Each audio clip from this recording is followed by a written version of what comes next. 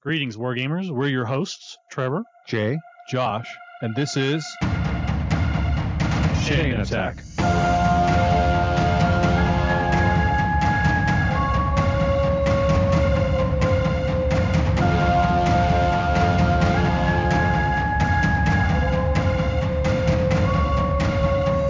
Chain Attack is sponsored by Discount Games Incorporated. Discount Games Incorporated specializes in customer service, low prices, and prompt shipping. You can find our web store at www.discountgamesinc.com.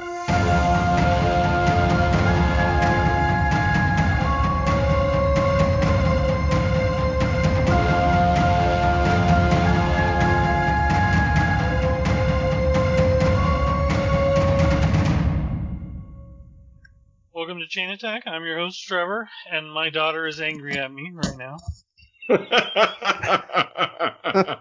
Possibly get used to it. We finished season 1 of Firefly, and she's ready to watch season 2.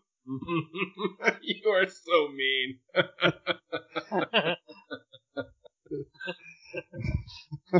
Are you saying I should have told her before we started? No, but it's just that you delight in it. I mean, I'm as mean as you because I think it's pretty funny too. Well, you know, I mean, I had a similar feeling at once, so I mean, I relate and understand. Did she end up enjoying it quite a bit? Yeah, I think she did. The funny thing is, we watched it. I don't remember when we started, a while back, and we only watched the first episode, and she was like, "Meh," and I'm like, "Meh," and my wife is like, "Meh," and we were appalled, and but she didn't really want to watch anymore.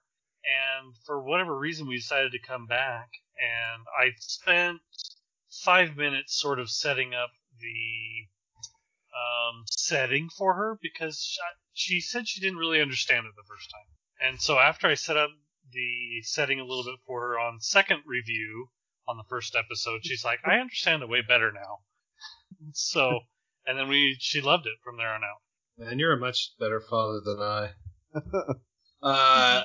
I mean, I don't give my children any context. I'm just like, you should watch this. Well, I mean, there's a lot of things that they don't really explain very clearly. Oh, I'm not arguing with you. Like, you're right. Like, why do they use Chinese, and why are they riding horses on some planets? And like, those sort of things didn't make any sense to her, and I understand why. They've not really explained in the Joss Whedon style. Like, gosh darn it, Trevor. I had vowed to myself that I was just going to rejoice in the fact that someone could enjoy something, and I wasn't going to comment. But it's just like you're baiting me at this point. I mean, there's very clear reasons why they ride horses on some planets. So. Okay, sure, yeah. Let me ask you this, Jay. Do they ride any horses on the core planet? No, they do not. Oh, sure, yeah, okay. It makes total sense. I'm Jay, and so, yeah, I mean... I'll have this argument if you want. We can go for it. No, It should probably be another episode. I don't need to, listen, I sincerely am happy for everyone that enjoys that subpar show. You are such a troll. I'm going to get in my car right now and drive my ass over there. The part that's funny is that I don't even, I provoke and make statements I don't actually believe. I don't think it is subpar. You just think it's par. Yeah, it's definitely a very, very average. It's not noteworthy, but those are fighting words just as much. Okay.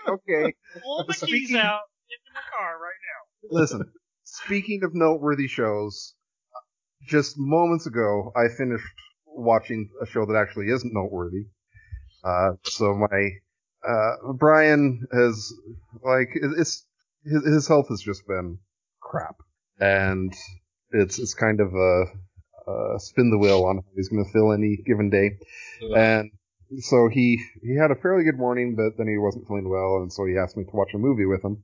And I just finished watching Gattaca, and So good. it is still a very good movie. It's kind of interesting how it's 23 years old at this point, and they obviously made some design choices to have it have kind of a timeless look to that movie.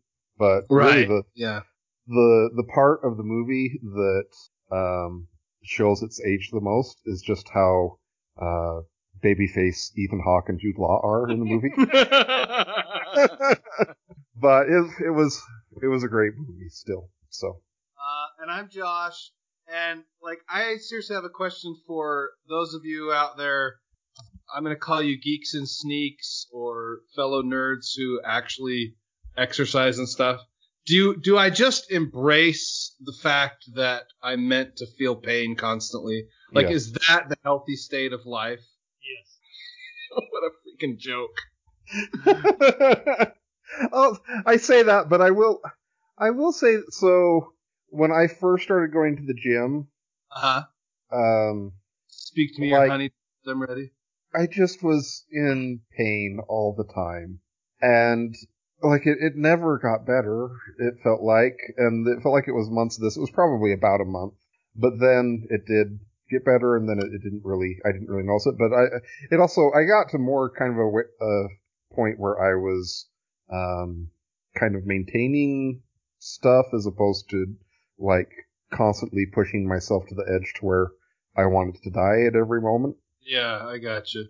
So, I mean, are you and your wife doing CrossFit stuff right now? So, I mean, we're using the gym that's called Orange Theory, which basically is every morning you do treadmill, rowing, weights. Is that CrossFit?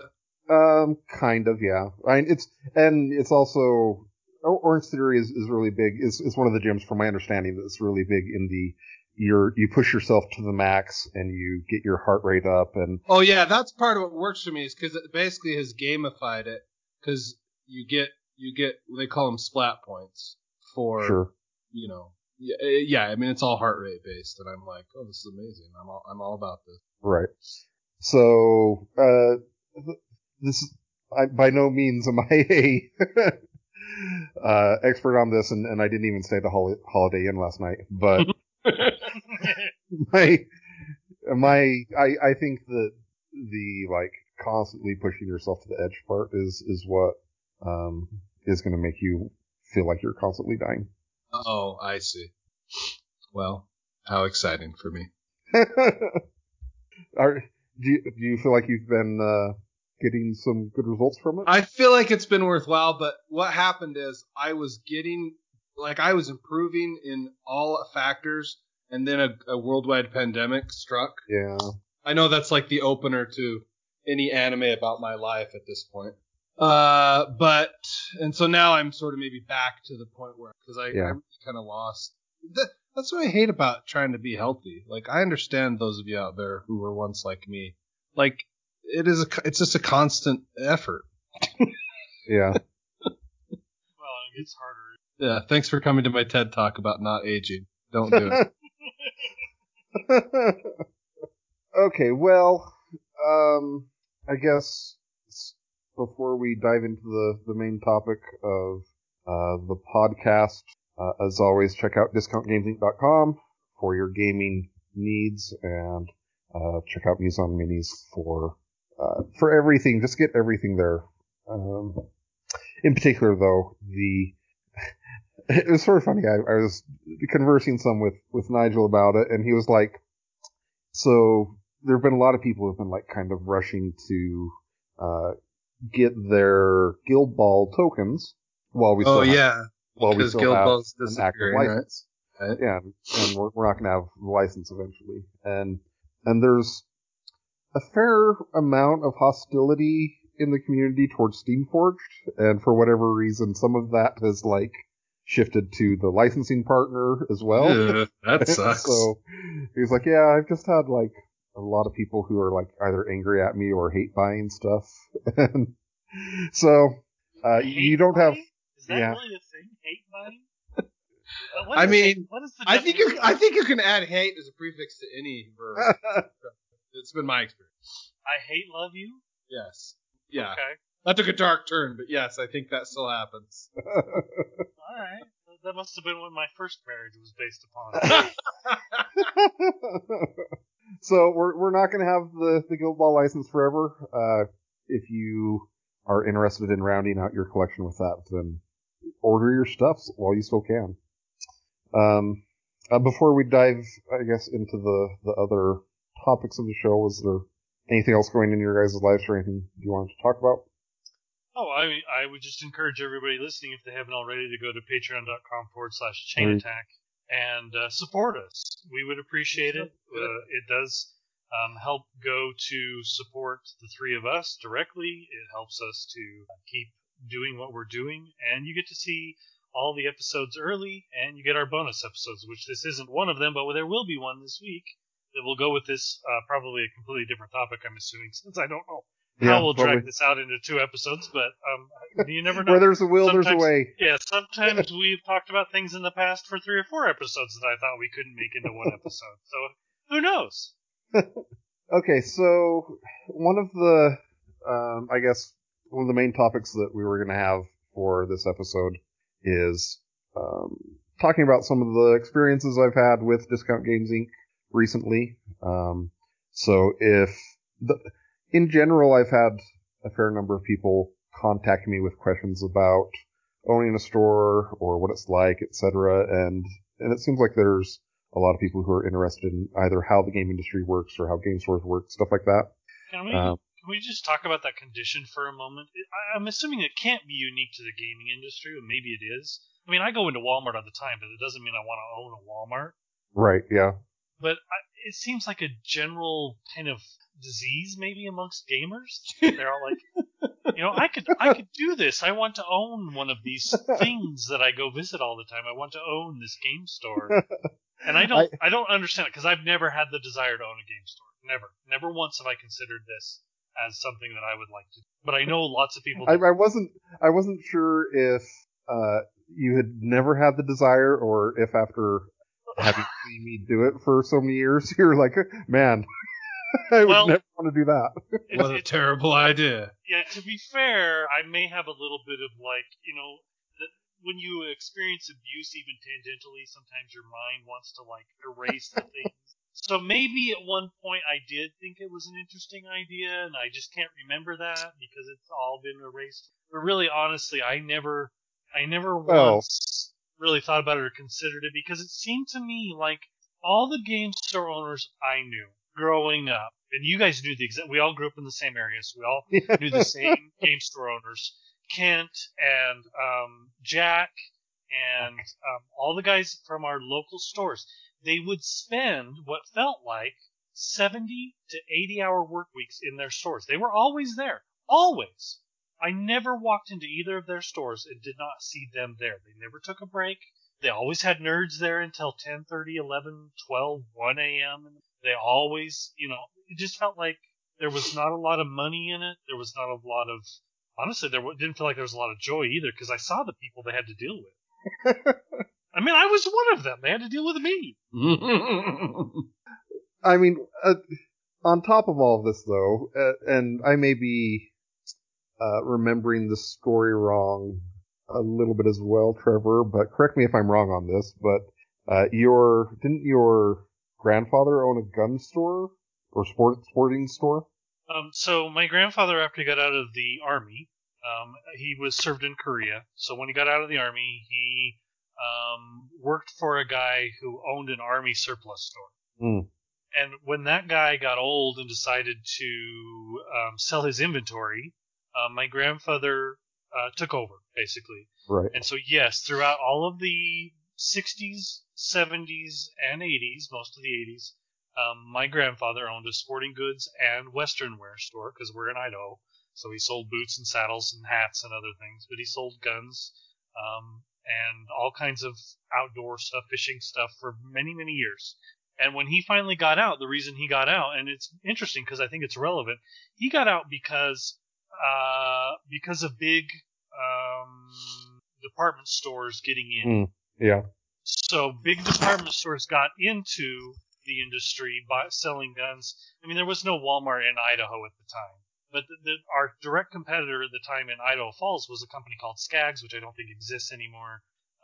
But there was others that they were basically undercutting all of the small mom and pop sporting goods stores and selling everything at like a 10% discount, where he had previously, throughout his entire career, been able to sell things more like a 15 to 25 to even more percent rating. But there was just this point during the 80s when that for sporting goods changed, and he just couldn't compete with it anymore. He couldn't pay his staff an appropriate wage anymore and compete, and so he got out. And for the longest time, we still have all the records from the store, because if you maintain a active federal firearms license, you must keep your records of every gun you've ever sold. So we have books and books and books of all the guns we sold from 50 years ago or plus that we have to keep until that license lapse. And then we've got to turn it all over to the Bureau of Tobacco and Firearms and everything. So yeah, I have a little bit of a different view on it than the average person, because I saw what it took as a family to, and we still have a family business. It's just not in sporting goods anymore. But I have an idea of what it takes to run a family. And you've said at various times, like, the idea of being self-employed just doesn't really have much appeal for you. So maybe the reason being, as a child, when my grandfather's store got broken into, and it was a very regular occurrence. They would get up in the middle of the night. They would drive off. I realized that that's probably not unique to entrepreneurship. I mean, it doesn't happen generally to you guys, and you're both entrepreneurs in some sense of the word.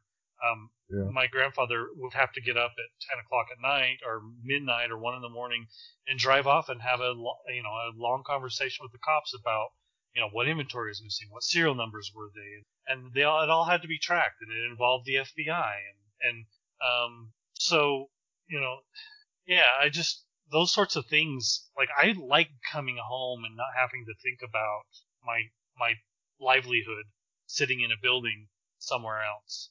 You know what I mean? That's fair. I like to forget about it when I go home. And I mean, so this will be, I'll use this as a good launching point for, I have at least 3 stories to tell during this podcast. And so this story time with Jay is the best. So, first story. This is dealing with Games Workshop.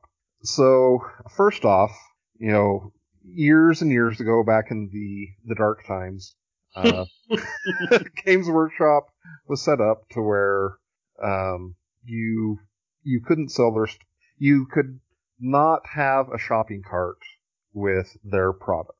And so places like the War Store had phone banks where you would call in and do a phone order for their product. And I would get cold called by Games Workshop, like, hey, you should carry our stuff. And my response was always, the moment I can sell it online, I'll order gobs of stuff from you. And they're like, oh, well, we can't help you. and like, it wasn't a game that I was too interested in myself, and there were already like communities and stores carrying it locally, and so it felt like, just something that would be difficult to make happen locally and not necessarily worth it when I couldn't sell it online as well. And so, well, the product line was also huge. Yeah, it's huge. It's a lot of money. Yeah. And so, fast forward, and Games Workshop made some changes. And this is going to be like a recurring theme in these stories about Games Workshop. The made some changes theme is the well, no, like they make some changes, but they're still, they still have a mammoth bureaucracy. They still have like rules that sometimes you look at them and you're like, why is this a thing? And it almost feels like this is the way it's done because this is the way it's always been done. and it's not going to change because this is how it's always been done. and anyone you talk to doesn't have the authority to make any changes anyways, because they're just a little cog in a vast machine that has no say in anything, right? in my experience, it feels like nobody has. Like, there's no one that could actually turn that Yes, wheel. like if it was, it's great that they were able to make that change to sell stuff online, but like it feels like that was probably literally a decision that the CEO made and no one else. That blows me away to some small extent. Like I don't think I'm like from what you're you not wrong. Workshop. Do you think that I'm wrong on this? I mean, I don't think I am. No. I think you, sir, are very right. Okay. It makes no sense to me. I mean, it feels like that should be a decision made by I don't know who, but it doesn't feel like it should be the CEO that should say we should make this change. I mean, it is. I don't know. On the other hand, like it was a very large change to how they operated. So, Well, that's to the other end of that. At some point, they came to him and said, "We would like to sell online," and he said no. Right? And many people up to that point said no. I would assume. Yeah, I mean, at some point there was that the question was asked, "Should we sell this product online?" And the answer was, "We will, but no one else can." Right? Yeah, I mean they basically and there's still people to like right now who feel like some of the decisions that Games Workshop makes are kind of bad decisions because they just have like such a conflict of interest where they make a lot of money selling stuff online versus selling it through retailers and etc. And so, I don't know what to say about that, I guess. But so to continue my story, they finally say you can start selling online. I contact Games Workshop and I'm like, okay, sign me up. I'm ready to, go crazy selling stuff. And they say, we're sorry you cannot create an account with us. This is the part that blows me away about this corporation, is this. Like, what? Why? What?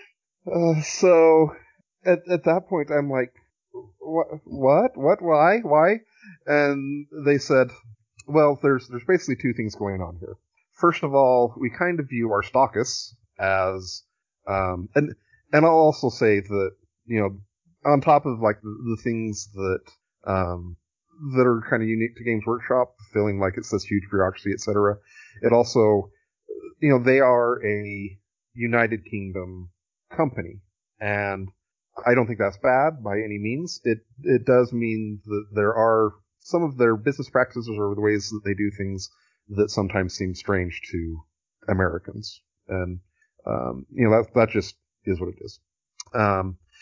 So they said there's two issues here. The first one is that the people who have bought in and are stockists, we kind of view them as like car dealerships, and like Ford if I open up a Ford dealership, they're not going to allow someone else to open up a Ford dealership 2 blocks down the road because you get kind of like a geographic region that's yours. And so they're like, we look at the size of the town that you're in and, compare that to how many stockists we think should be in that area. And there's already that many people signed up as stockists.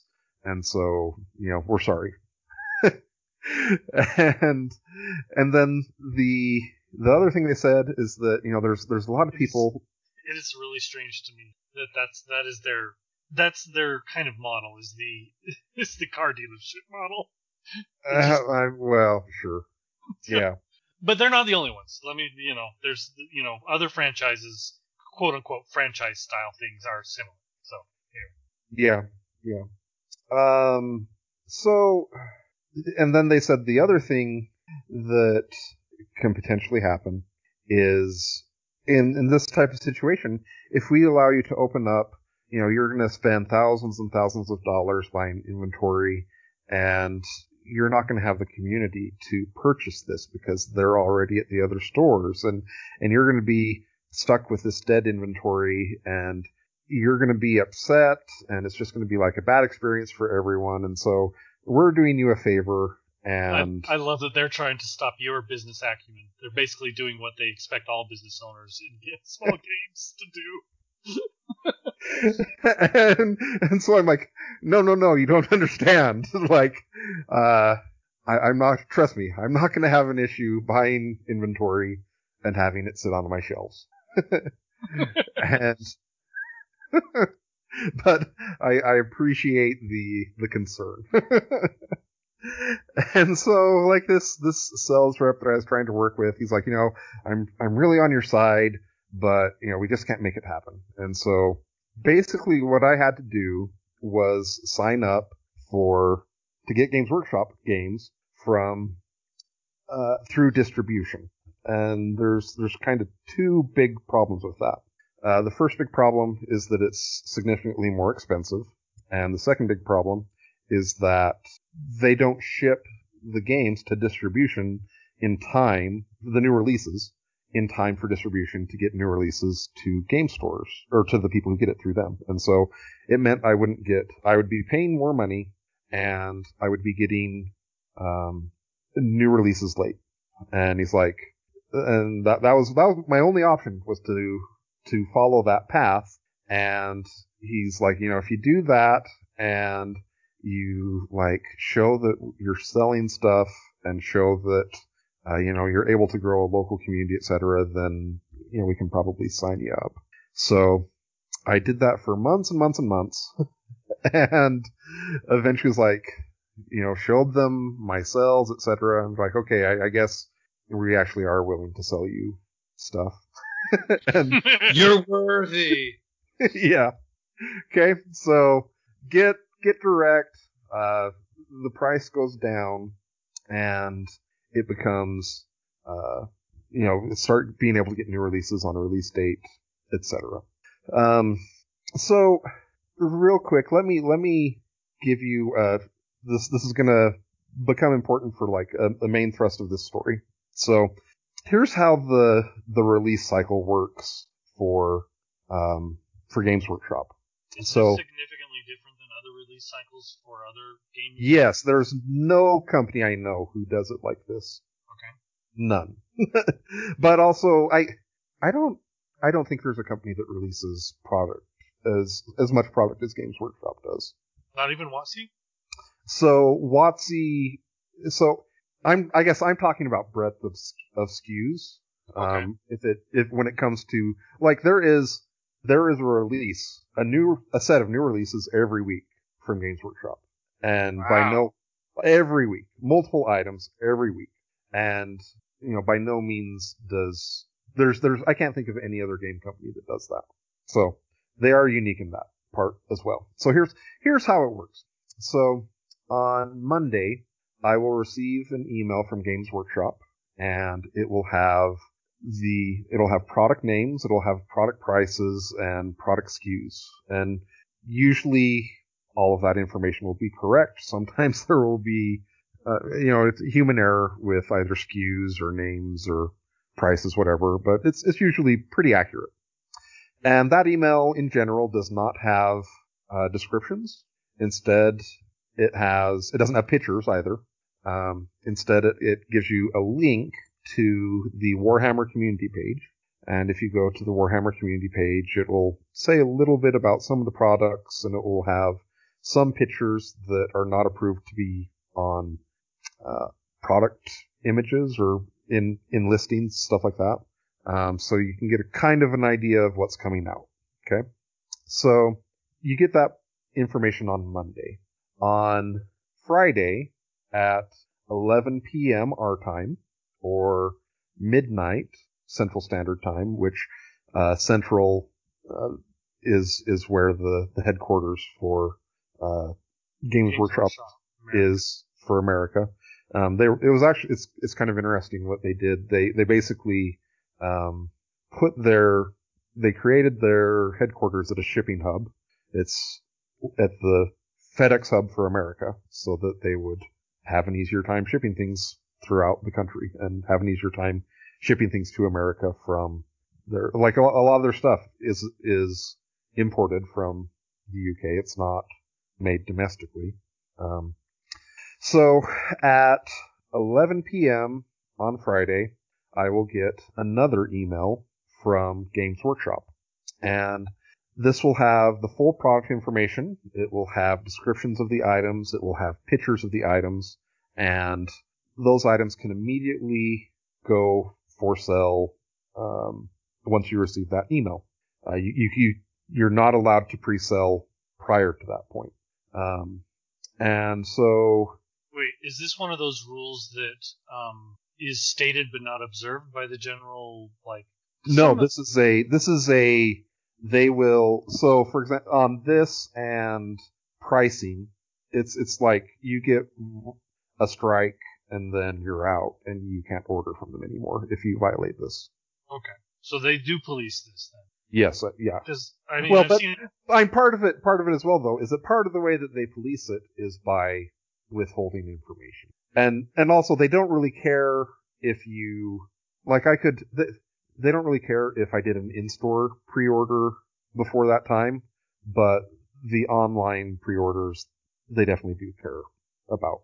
So, well, that's much easier for them to track. Sure, yeah, absolutely, yeah. So this gets back to the part that you had mentioned about, when I get home from work, I want to be home from work, and I don't want to have to worry about these various things. Well, my wonderful spouse is the person who's been in charge of creating listings for the website, and he has to Friday night at 11 o'clock, midnight, whatever. He has to spend time creating listings to sell on our website. And it's especially frustrating when we're someplace like, as a good example, a couple weeks ago, we were camping in a location that did not have cell or data service. And so, 10:30, 10 o'clock at night, whatever, we get up, we drive into cell coverage, he pulls out his laptop and creates the listings, and then we drive back to the campsite where we're again out of cell coverage. And it's just kind of an example of the things that it feels a lot like being kind of a modern day, being a farmer. Yeah, modern day dairy farmer where like 5 a.m. those cows need taken care of, and they don't care what you want or what you're doing, right? Exactly. I feel the same way about pets. I just want to go on the record. Well, that's why you should have cats, Josh. Fair. So, continuing the story of how this process all works, it would then and this has been going this way for years. Then after that, on Monday or Tuesday, usually Monday, I would submit my order to Games Workshop, and it will have my restock order, and it will have my new releases. And it will ship, and then it will get to me on Thursday or Friday. I'm a 3-day ship from, I think it's Memphis that they're based out of. And so it's a very short turnaround window, right? And then the items release on that Saturday, which is another thing that's weird. I don't understand why a release date would be Saturday, but there it is. And so basically, from getting partial product information on Monday, do pre-sales on the following weekend, order on Monday, and then it gets shipped to you, and the launch date is that Saturday. So it's just barely less than a 2-week process on this entire thing, right? So I got contacted by my Games Workshop sales rep, and he's like, we're having issues because of coronavirus, and I was like, I understand it's tough to run a warehouse with social distancing, etc. And he said, well, here's what we need you to do. Basically, here's another thing about the game industry in general is that for distribution, etc., Mondays are their hell day because all the stores place their orders on Monday and a lot of stores just order once a week or maybe once every other week. And so they go through the week accumulating their sales, figuring out what the restock is going to be. They have their big sales on the weekend, and then they place their restock order on Monday, it ships to them, it comes in, etc., right? And so everyone's always slammed on Monday. And so the solution that Games Workshop came up with, which I can somewhat empathize with, is that we just don't have the capacity to take care of everything on Monday and Tuesday because we have to do social distancing and stuff like that. Which, okay, I can appreciate that. I understand. But here's the solution that they ended up having with it was that basically now I'm required. I have two options that I was presented. Option one, I can submit my orders on Thursday or Friday before I have full product information and before I have a chance to do pre-sales, or I can order later, and I would, because Monday and Tuesday are so busy, I would be banned from being able to submit an order on Monday or Tuesday. Those are for other customers that are more special, or I don't know how exactly they decide who gets to be like the favored few who can order stuff after being able to do pre-sales. But I can order, I would be banned from ordering on Monday and Tuesday, and then I could order on Wednesday. And if I order on Wednesday, they might sell out on some new releases because, stuff happens. Because you're one of the last ones to order, yeah. Yeah, because I'm one of the people want to buy stuff early and often. Yes. And I'm not going to have stuff by the release date. So that wasn't an or, that was and. That was an and. Yeah, and correct. So basically, I'm being presented with like these two awful decisions. Like I can order early and not have sales data, or I can order late, potentially miss out on some stuff and not get it by the launch date, but I'll actually have pre-sale data and I'll be able to make hopefully intelligent purchasing decisions. And my sales rep is like the nicest guy in the world, and I'm like, he feels awful like presenting this to me, right?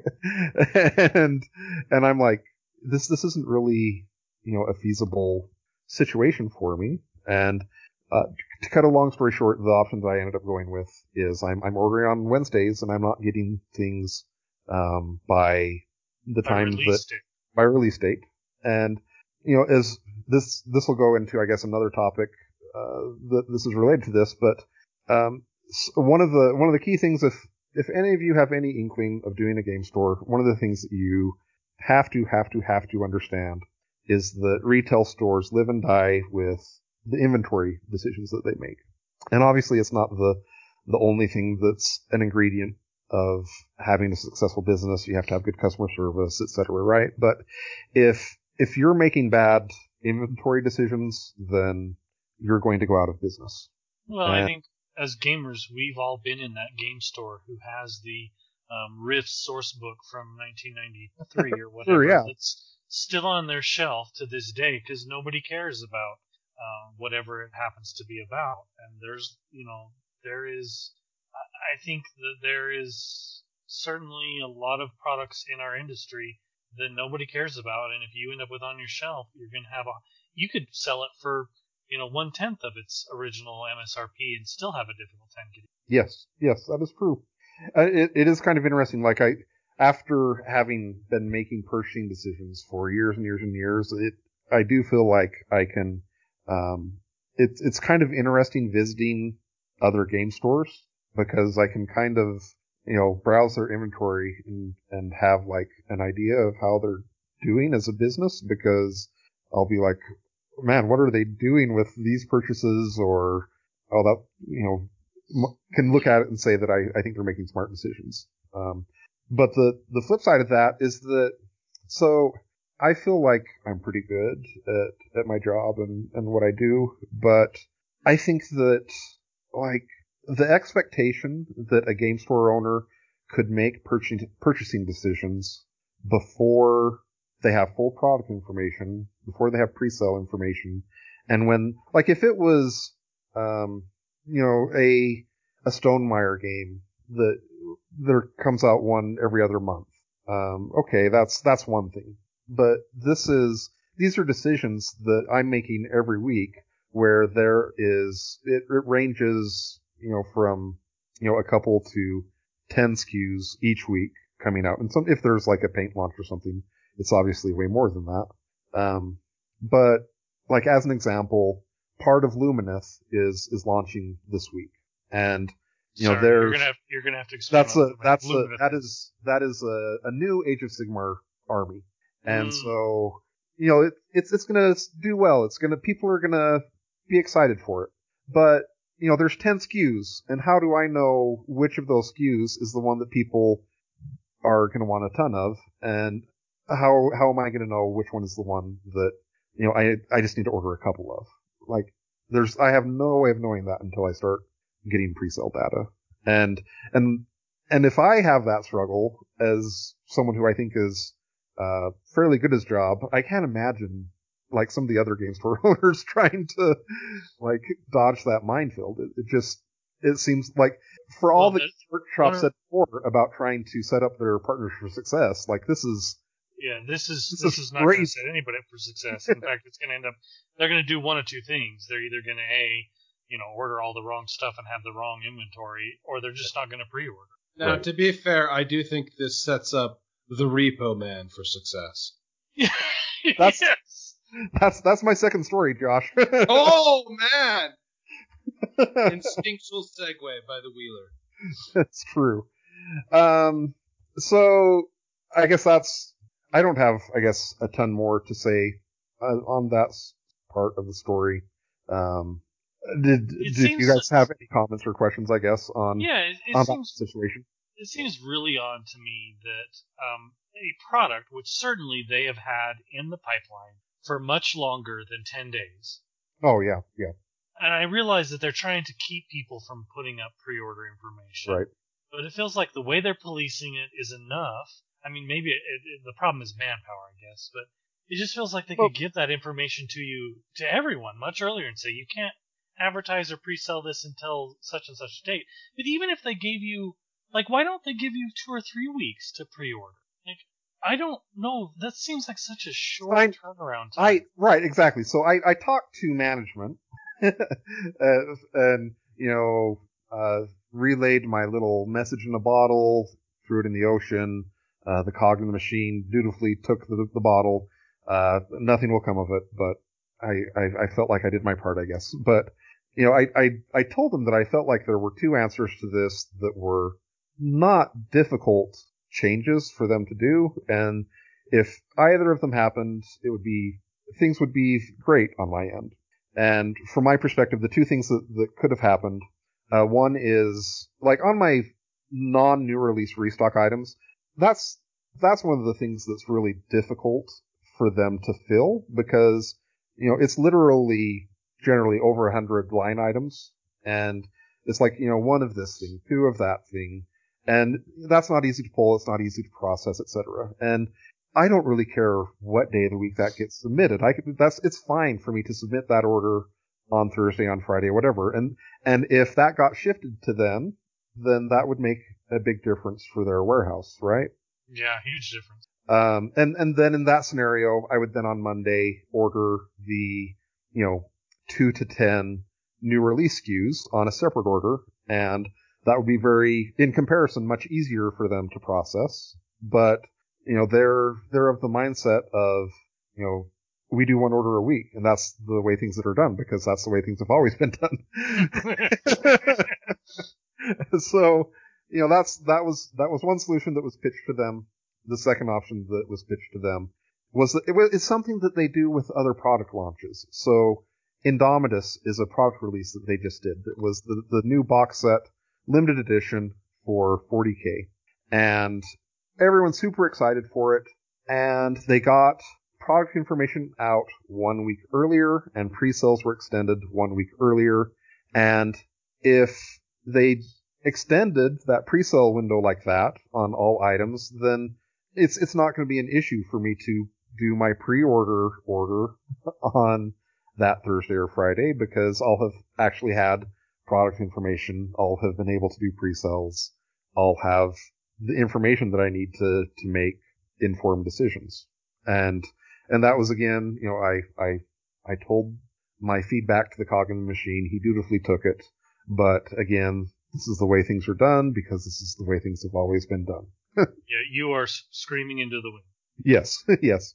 So, it's a frustrating situation for myself. It also makes me feel bad because, one of the service commitments that I have always felt is important and something that makes us different from. I guess I can't talk about other businesses because I don't know their practices, but I have always felt like it was really important for us when someone puts in an order for us to try to ship it as quickly as possible. And, it kind of puts like a little dagger in my heart to not be able to ship items before the release date. But, it's kind of is what it is. And I mean, this just seems like for the average store owner, they're just not going to order. They'll be like, you know what? We'll just wait until. I'm sorry for all the people in my community, but I just can't afford to put in this order until I have pre-sale data, and they'll just wait, and it's going to hurt all of them. I mean, I think it's. Or they'll order early and get Yeah, I think there's going to be a lot of more people items they'll never sell that do order early because I don't know that most game stores are very good at taking pre-sales or etc. But and I am very appreciative of. I'm assuming that part of the reason why Games Workshop customers have I say this like from the bottom of my heart in gratitude. They're pretty good at placing pre-orders for items, and I'm assuming that part of the behavior became that way was because if they didn't like try to get on a pre-order right as soon as it's available, there's a decent chance that there's going to be items that they care about that they've had the experience of them not being able to order it because it sells out or whatever. Yeah, there's a long restock time. Right, exactly. But it really is like I can, based on the pre-sale stuff, I can get a feel of what I should likely be carrying for that product. But it's without that, it's just super hard for me as a retailer to have any idea because I'm not playing these games, but really there's so many games that Games Workshop puts out and so many SKUs coming out, etc. that even if certainly for the game store owners that are big fans of Games Workshop, that's an advantage for them. But like if I'm a fan of Space Marines or whatever, that doesn't necessarily mean that I'm going to know what I should do with Adeptus Titanicus or the Lord of the Rings game or Warhammer Underworlds, etc., right? So it seems like to me, even if you're a fan of one of their games, it would make it nigh impossible. I mean, I don't know how you track all of it. Right. All right, so let's talk about the Repo Man then. Okay. I'm excited for this. I mean, do we want to go into this story, or do we want to have this go into the bonus episode? Well, looking at time, it should probably be the bonus episode. Also, I just have to briefly say that I want you to know that I live my life as a business owner trying to not have inventory. And so I've basically been sitting here in abject terror at the idea of like having to make inventory decisions and with so little knowledge. It makes me want to retch a little bit, honestly.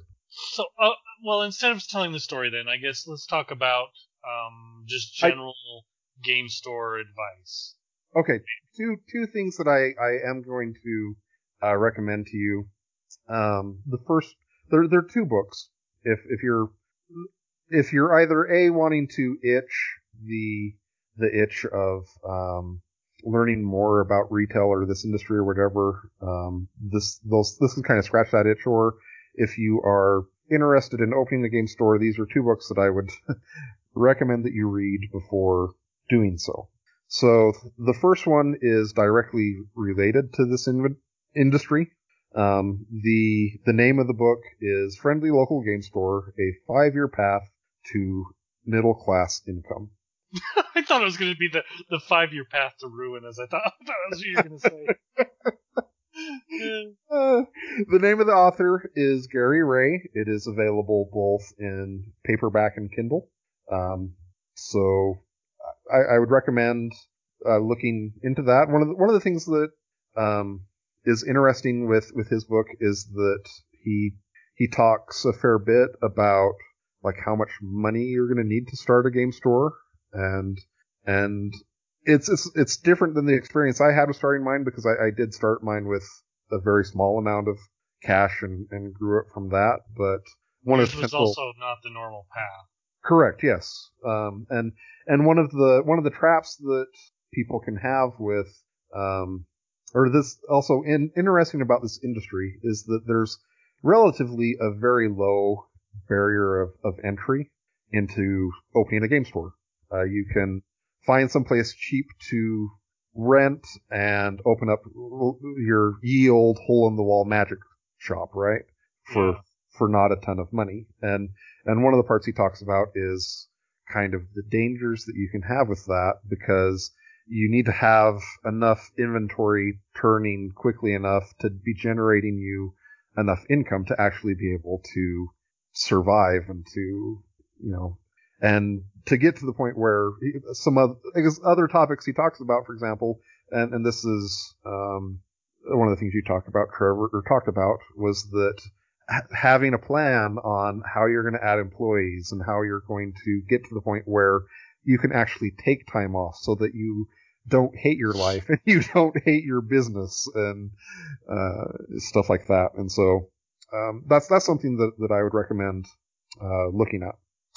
The other book that I would recommend is not related really at all specifically to the game industry. It's more a business in general book, but something that I think is quite interesting and that will be quite helpful. So the name of the book is The Goal: An Ongoing Process of Improvement, and the author is Elihu Goldratt.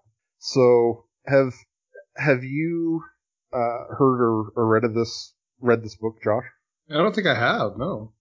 So it's pretty interesting. So this was recommended to me by Tony Riccio, super smart guy, who has given me a lot of advice through the years. And it's a really interesting book. It's in the genre of books that is classified as a business fable. Okay. It is a work of fiction, and it tells a narrative story. But as you're reading the story, it is teaching you business principles that you need to incorporate into your business. And so it's a lot easier to get through than your typical business book that makes you kind of want to kill yourself when you're reading it, but that you do anyway because you feel like you ought to, or that etc. Right. And so the story is basically this guy who becomes put in charge of a manufacturing plant, and the plant is about to go out of business. And it's the story of how he manages to turn around the plant.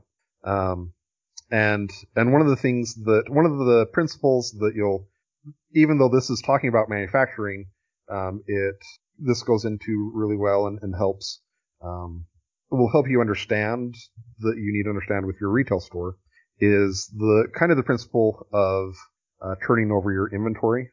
And basically whenever you buy something, you need to have an idea of like, how long is this going to sit on my shelf until it sells?